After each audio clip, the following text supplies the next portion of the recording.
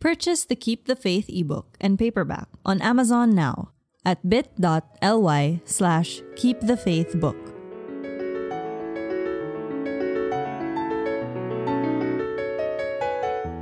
Keep the Faith by Ana Tejano. Chapter 12. Lunch is here!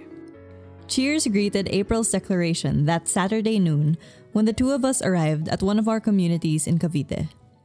I laughed and shielded my eyes from the harsh noontime sun as I made my way toward the group of volunteers huddling over one of the huts. "Just in time," Alvin said, meeting us halfway to get our packages. He set the food up on the tables, while April immediately took shelter and wiped her brow with her bandana before retying it around her head.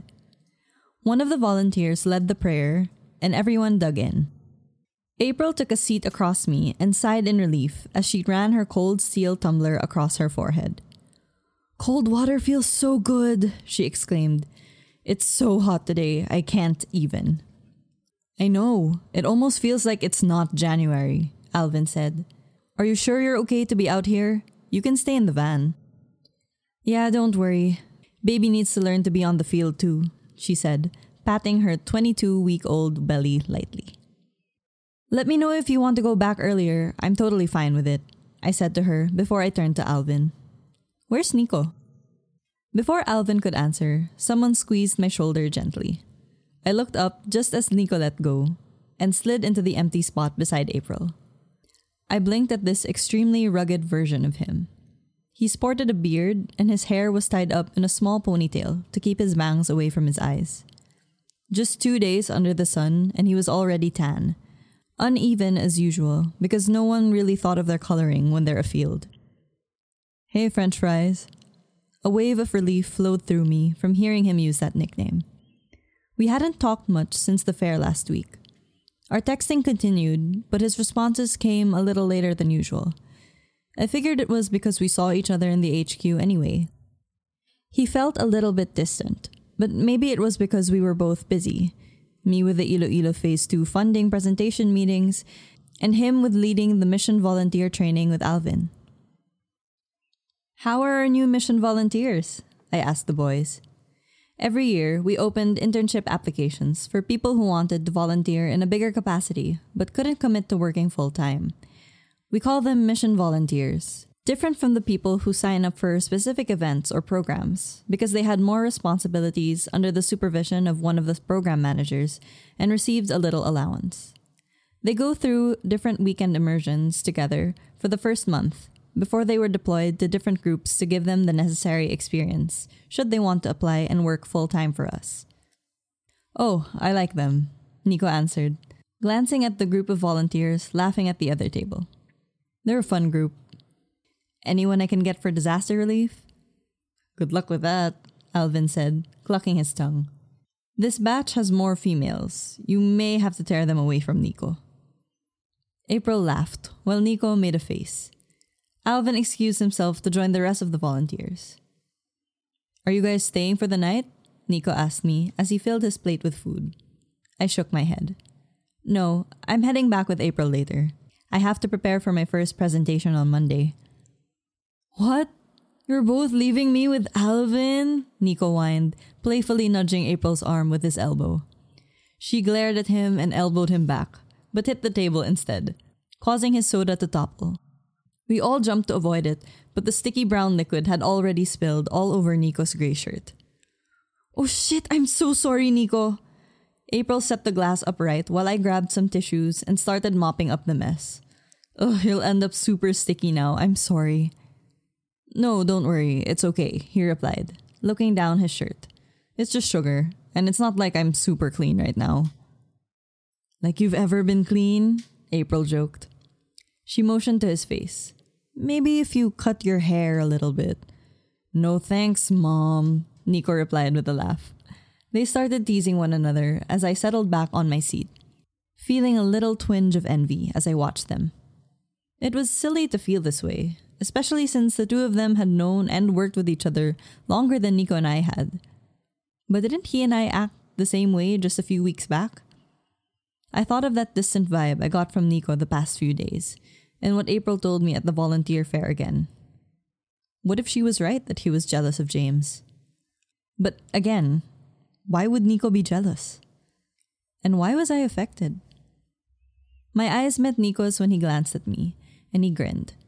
My stomach did a little flip. I swallowed and looked away hastily. When lunch was over, I joined April for dishwashing duty. The dishwashing area was just a long wooden table under a hut, with 2 basins for soaping and rinsing. Beside the table were several drums of water and another table where we put the dry tableware. The area was elevated slightly, overlooking the construction site of the community library, the project for the weekend. The building was almost done, and it looked like the outer walls would be painted before the day ended. "So I heard that our boy there was talking about you non-stop this morning," April said as she rinsed the soapy dishes I handed to her. "Huh? Which boy?" "Nico, duh." I looked over to where he was digging a hole for one of the saplings that will be planted in the library's yard. He looked to be focused on his task, but he easily broke into a grin when we heard Alvin singing from the wall behind him. I handed her another plate. Why would he be talking about me? "I don't know why he was talking about you, but I think he wants to get to know you better." "But he has a girlfriend." April wrinkled her nose. "He does? How come he never mentions her? We've talked about so many things, but never about any girlfriend." She put the dishes she rinsed into the plastic box beside her. I shrugged, handing her the last soapy dish. Maybe it was something that he didn't just talk about. Nico was still relatively new to the HQ, so even if everyone knew things about each other, it didn't mean that we knew everything about him. He wasn't even a regular employee yet. After the plates, I turned to the huge pot on the ground beside me, the one that we had used for the rice. It was heavy, thanks to the water I filled it with to soften the rice residue, so it took me a couple of tries before I could lift it up. Only to almost drop it when I straightened up and saw Nico removing his shirt in front of me. "I told you it's going to be sticky," April exclaimed beside me, laughing. "Whoa." I took a step back, trying to regain my balance. The water inside the pot swished, spilling over the edge and onto my feet. Nico was beside me in a flash, his hands, rough from the work they had been doing the past few days, closed over mine as he helped me with the pot. "Careful," he said softly. His face was so close to mine that I could see the tiny beads of sweat that dotted his nose. My breath caught when our eyes met. "Here, let me." I nodded mutely, slipping my hands from under his to transfer the pot to him, which was just as well because my knees felt like jelly. It was a miracle that I managed to walk to the other table, where I picked up my tumbler and took a long drink. I glanced at Nico again, just in time to see him heave the pot up the table, the muscles on his back rippling as he moved. Heat rushed to my cheeks, and I knew it wasn't just from afternoon sun. Nico let go of the pot, wiped his brow with his shirt, and turned around to toss it on the dry table. He glanced at me, and a tiny smirk flashed on his face when he caught me staring. I looked away and took another gulp of water. The whoa I said earlier wasn't a, "Whoa, I'm losing my balance," or, "Whoa, why was he undressing in front of me?" But really a, "Whoa, how can Nico be any hotter?" Because, whoa. Even April was gaping at Nico. I knew he was pretty fit, but I didn't expect him to be toned due to all the junk food he often ate. Sure, there was a bit of flab around his sides, but actual flabs would be offended at the comparison. Aside from the cross on his left forearm, he also had some text tattooed on his right bicep that I couldn't read from where I was standing, and the tattoo of squiggly lines that looked like the ancient Philippine script across his upper back near the shoulder blades. Said shoulders flexed as he tipped the pot to get rid of the water inside, the tattoos moving along with them. Damn. And I thought James was fit. April caught my eyes, pointed to Nico, and pretended to faint. I choked back a laugh.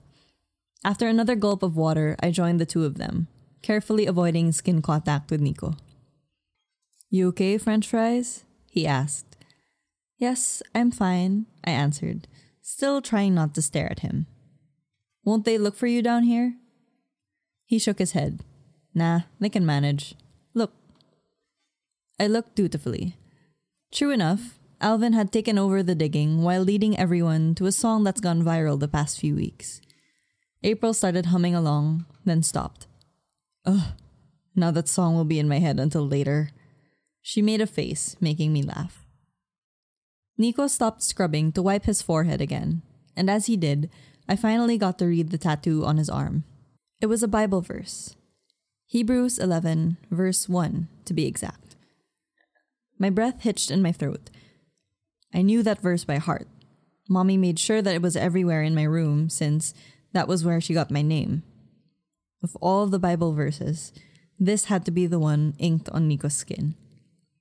I watched the words move with his arm, and the space between us suddenly seemed too small, too intimate. He dropped his arm so I couldn't see it anymore, but the image had already burned itself in my mind. Nico was oblivious to how flustered I was as he turned to April. Hey, have you thought about the schedule change we talked about last week? Finally, some work stuff I could focus on. April squinted a little, mentally checking her schedule. Sorry, Nico, I have a checkup that morning. Why don't you ask Faith? What's up? I asked. Nico turned to me, and I tried to keep my focus on his face, which was really hard. I'm supposed to oversee the medical mission in San Juan that day, but something unavoidable came up. Can you take care of it in the morning until I get back?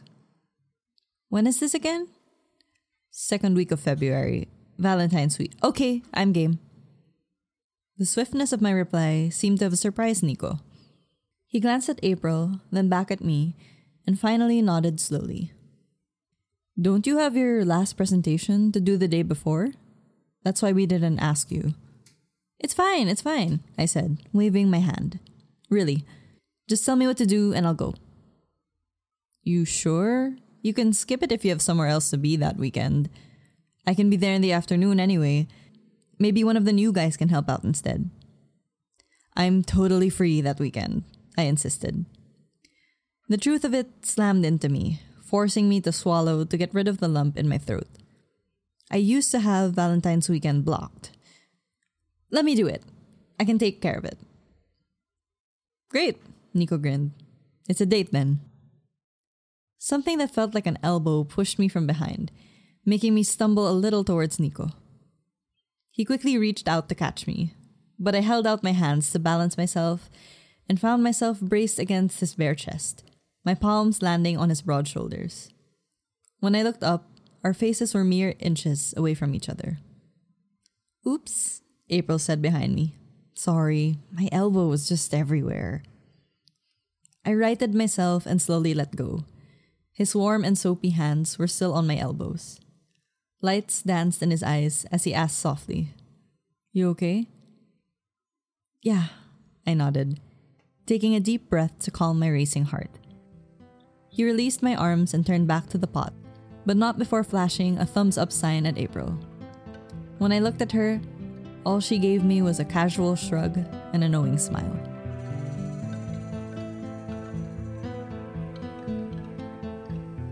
This episode was sponsored by What Kind of Day by Mina V. Esguerra. A senator's speechwriter accidentally joins a tour of his own city, and through his passionate tour guide, gets to experience a new side of Manila on what should have been the worst day of his career. Available on Amazon, Apple Books, Kobo, Google Books, and other retailers worldwide. Keep the Faith by Ana Tejano. Text copyright Ana Tejano. Narrated by Jade Albert. Produced by Tanya Arpa and Mina V. Esguerra. Purchase the Keep the Faith ebook and paperback on Amazon now at bit.ly/keepthefaithbook. Season 3 of the Romance Class podcast features an unabridged audio version of a novel by a Filipino author featuring a Filipino narrator. We do this to make the work of Filipino authors more accessible to more readers and introduce Filipino voices in more ways than one. Help readers find us by leaving a review or a rating in Apple Podcasts. You can listen to the podcast on Spotify, Stitcher, Apple Podcasts, or any podcatcher of your choice. You can find the links to subscribe on romancepodcast.com. Subscribe, share, live tweet as you listen. Add hashtag #romanceclass so we can find your reactions and feedback. If you would like to sponsor this podcast, email mina@romancepodcast.com. Find more romance books by Filipino authors on romanceclassbooks.com.